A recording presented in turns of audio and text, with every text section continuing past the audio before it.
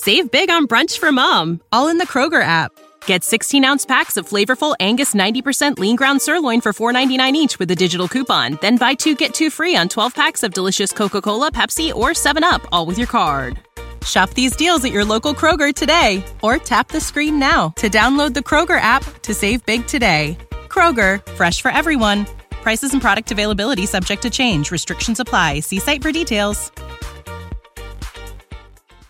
Connor Happer. Mike Schaefer. You know what goes great with major sports moments and or Creighton meltdowns? Coors. This is Happer and Schaefer.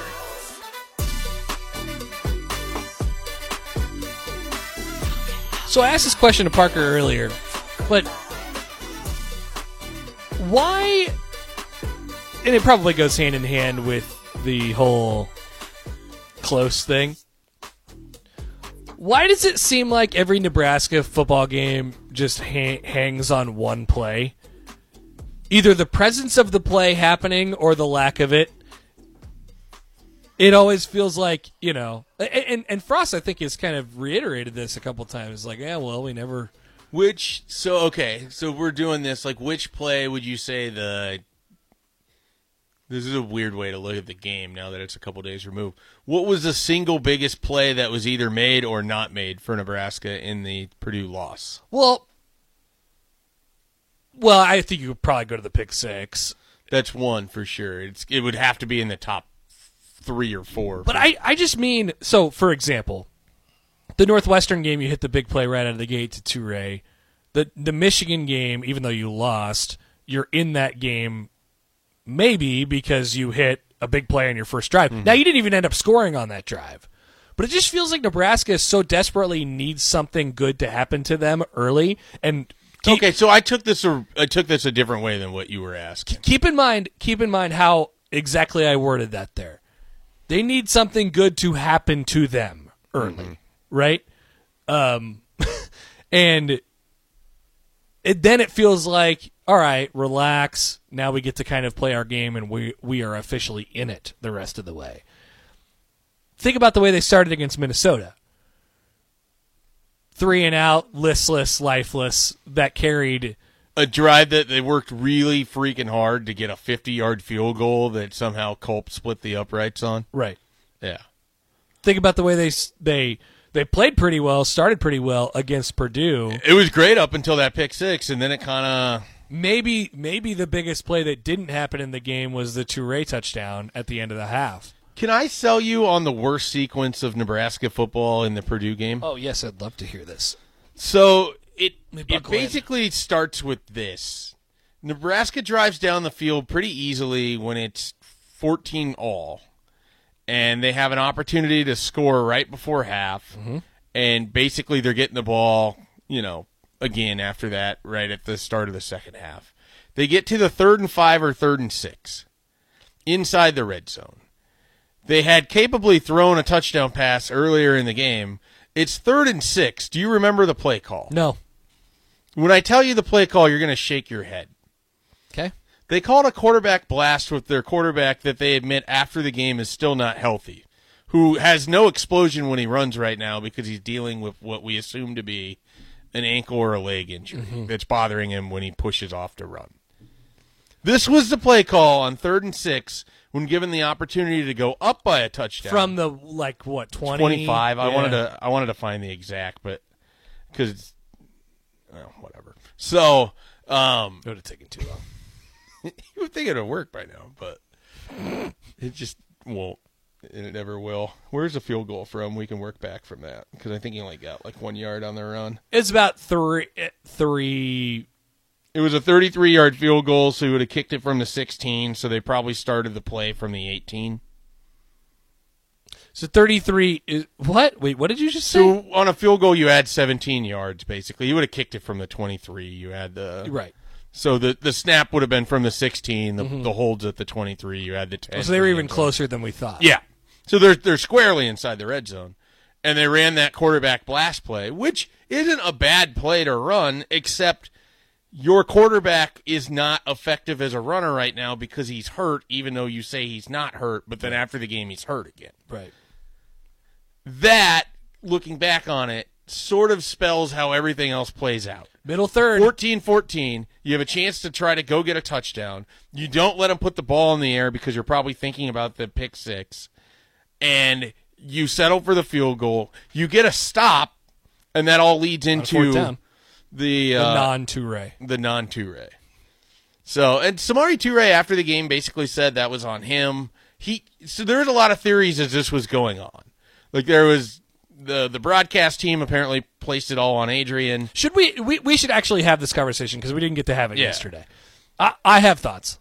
So we'll walk through how this sort of plays out. So I think it's like first and whatever from Nebraska's 40-ish. Nebraska's 40-ish. Yeah. 44. Let's say the 44-yard line. Adrian sort of doesn't really roll a whole lot to the right, but it moves a little bit the pocket to the right, unleashes a deep ball down the field to a very open Samori Toure. And Toure is running from the shadows into the sunlight. The ball has to travel from the point of which it's thrown somewhere around the 35 to the point of which it would have been caught somewhere around the 15. It has to go at least 50 yards. And then whatever in the air, I'm not going to do the physics of it. With a wind that was beginning to shift. So I mean, they talked about it on both on the radio and the TV broadcast. Coming out of the second half, the wind had completely shifted the other way. So the ball is very close to Toure. It hits off of his fingertips. From my vantage point in the press box, and I'll start, and you can I can tell you where I was. No, I was not in the press box. I'll tell you where I was. Oh, you were in a car? I was not in a car. I'll tell you exactly where I was. Go ahead. How are you not in the press box or the car? I'll tell you where I was if you finish. So this play happens. Rico's now staring at you. Oh, yeah, I've piqued your interest. You want to know where I was? I'll tell you where I was. So this play happens. He throws it. After this. My live reaction to it was that Samori Toure pulled his hands in a little bit too soon. That he judged the ball to be somewhere where it was not, which is why it glanced off his fingertips and didn't hit him directly into the hands. That is what I thought I saw live.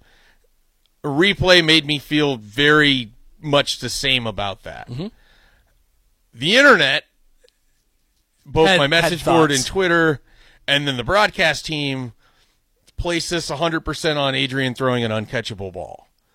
Where were you? Because this is now where I'm most interested in. Because let me set the stage. I have an interesting answer. Happer is only generally ever in his spot in the press box, which is about 7 down from me.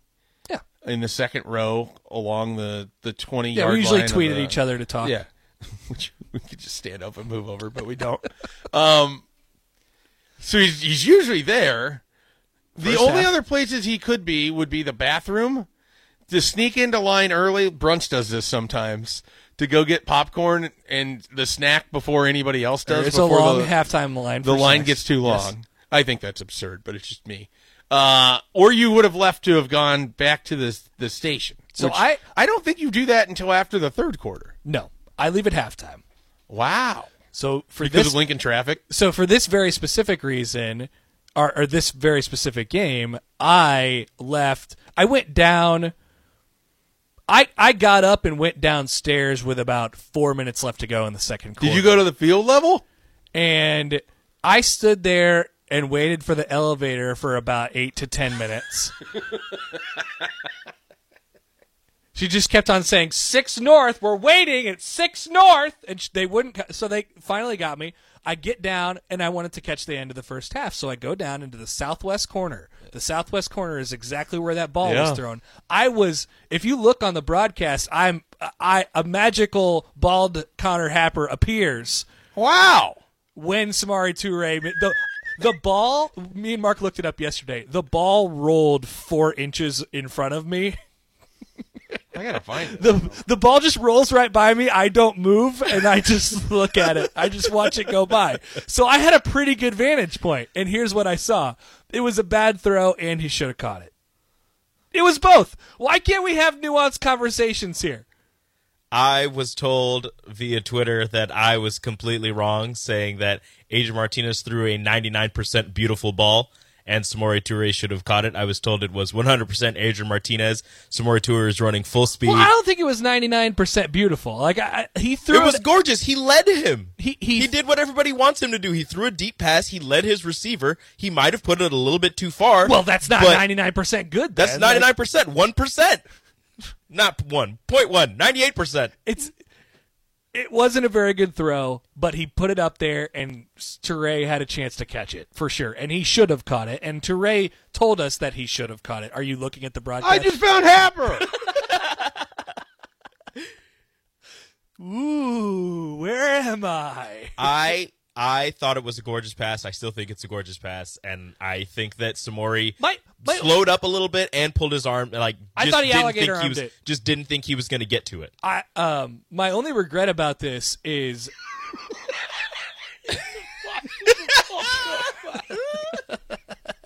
It's amazing. Let me see it. My only regret about this is I didn't pull my phone out, because I would have had the best angle and I would have just shut everything down.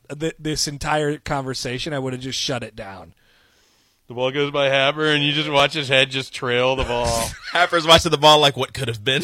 Like I could have reached down and grabbed the ball. It's almost like he's in shock that the ball was not in someone's hands in the end zone. Yeah. Happer's just like, why is this? Oh, here's a back angle. Why We is might this get here? it straight on Happer. I could have reached down and grabbed the ball, but should have tossed it to Samori. I was just like, here, you missed this. No, we're not doing this today.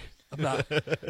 So I had a pretty good angle. His answer after the game, because this led to theories of like the shadows and the sun and all of that. His answer after the game was basically the wind moved the ball while it was in flight. That's what I saw. Because he was tracking it to one spot. When Adrian threw it, it looked like he was throwing it like back kind of toward the middle of the field, and it trailed off like a two-seam fastball to where it looked like it was coming at me. You can actually see it in flight on one of these angles. You can see where it actually moves, and then you like Rico said, you can watch Toure have to sort of change his body a little bit. He's got the route and he's going, and all of a sudden he turns upfield a little bit more. Like he's going and he just like kind of turns his hips a little bit to go upfield more, and that's when it looked like he slowed up. Like he's like, crap, I'm not going to get this. And so it all tracks it because he moves his hands to where he thought it was initially, and he's just off because he's having to change it because of the ball flight. I love the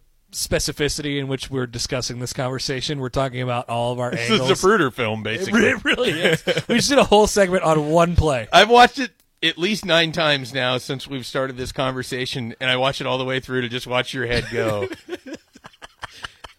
I watched that play so many times because I'm just like, this is the moment. We should cut that up and do film review and then just circle me. This guy right here should have been in the press box. He should have grabbed the ball. He was wide open the entire time, but never made a play on the ball. Damn it, Happer. Nope, never did. So that's where I was standing. And I didn't know that you do you do that before every game? I go down to the field before every. Well, before the game. Before the game. Or excuse me, before every game. You mean before he leaves? Yeah, before he leaves. That's what I meant. No, Thank you for helping me. I got you. I wanted to talk to a couple friends before I left, but yeah. So I was Johnny on the spot there, and I didn't pull out my phone. I would, like I said, Schaefer, I would have ended this conversation. I would have had the perfect angle on it. I don't think you would have ended it. I think you would have made it worse. It would have been final one way or the other. No, I think you would have made it worse. People would have been then referencing your field view here's video. The alternate angle. Yeah. Dang it, I could have been the alternate angle. From the grassy knoll. Just like the Urban Meyer video. Connor Happer's the second shooter. We could have done the whole magic bullet thing from Seinfeld, where they're riffing on the Kevin Costner JFK movie, and people would have been looking at the the overhead angle, the behind the play angle, and then the Happer angle. Sync it up. Yeah, that is one magic loogie.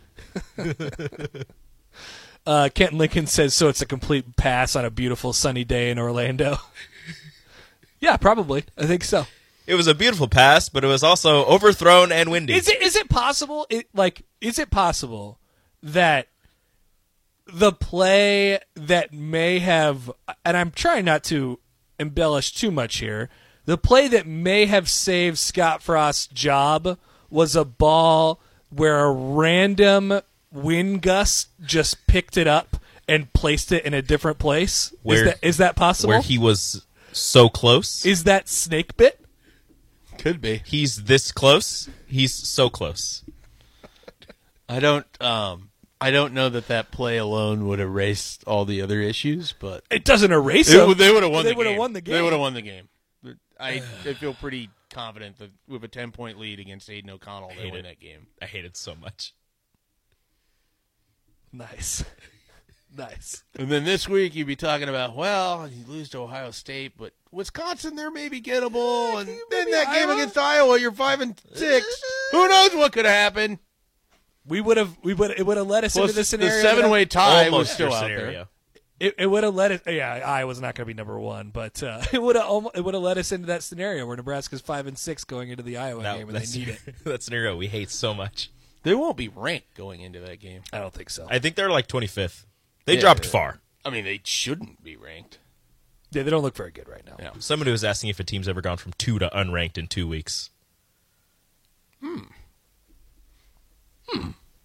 I do not have an answer for that. I'm sure it's happened. In 2 weeks? Yeah, you lose 2 bad games in a row. It's actually 3 weeks because they had that off week in the middle there. Did they? Yeah. Oh, yeah. They had a bye after they lost to Purdue. Yeah. Research. I don't know if anybody has that. Let us know. Let's take a break and we'll come back and round things out next. More of Happer and Schaefer is coming your way on 93.7 The Ticket and theticketfm.com. Save big on brunch for mom, all in the Kroger app. Get 16-ounce packs of flavorful Angus 90% lean ground sirloin for $4.99 each with a digital coupon. Then buy 2, get 2 free on 12 packs of delicious Coca-Cola, Pepsi, or 7-Up, all with your card. Shop these deals at your local Kroger today, or tap the screen now to download the Kroger app to save big today. Kroger, fresh for everyone. Prices and product availability subject to change. Restrictions apply. See site for details.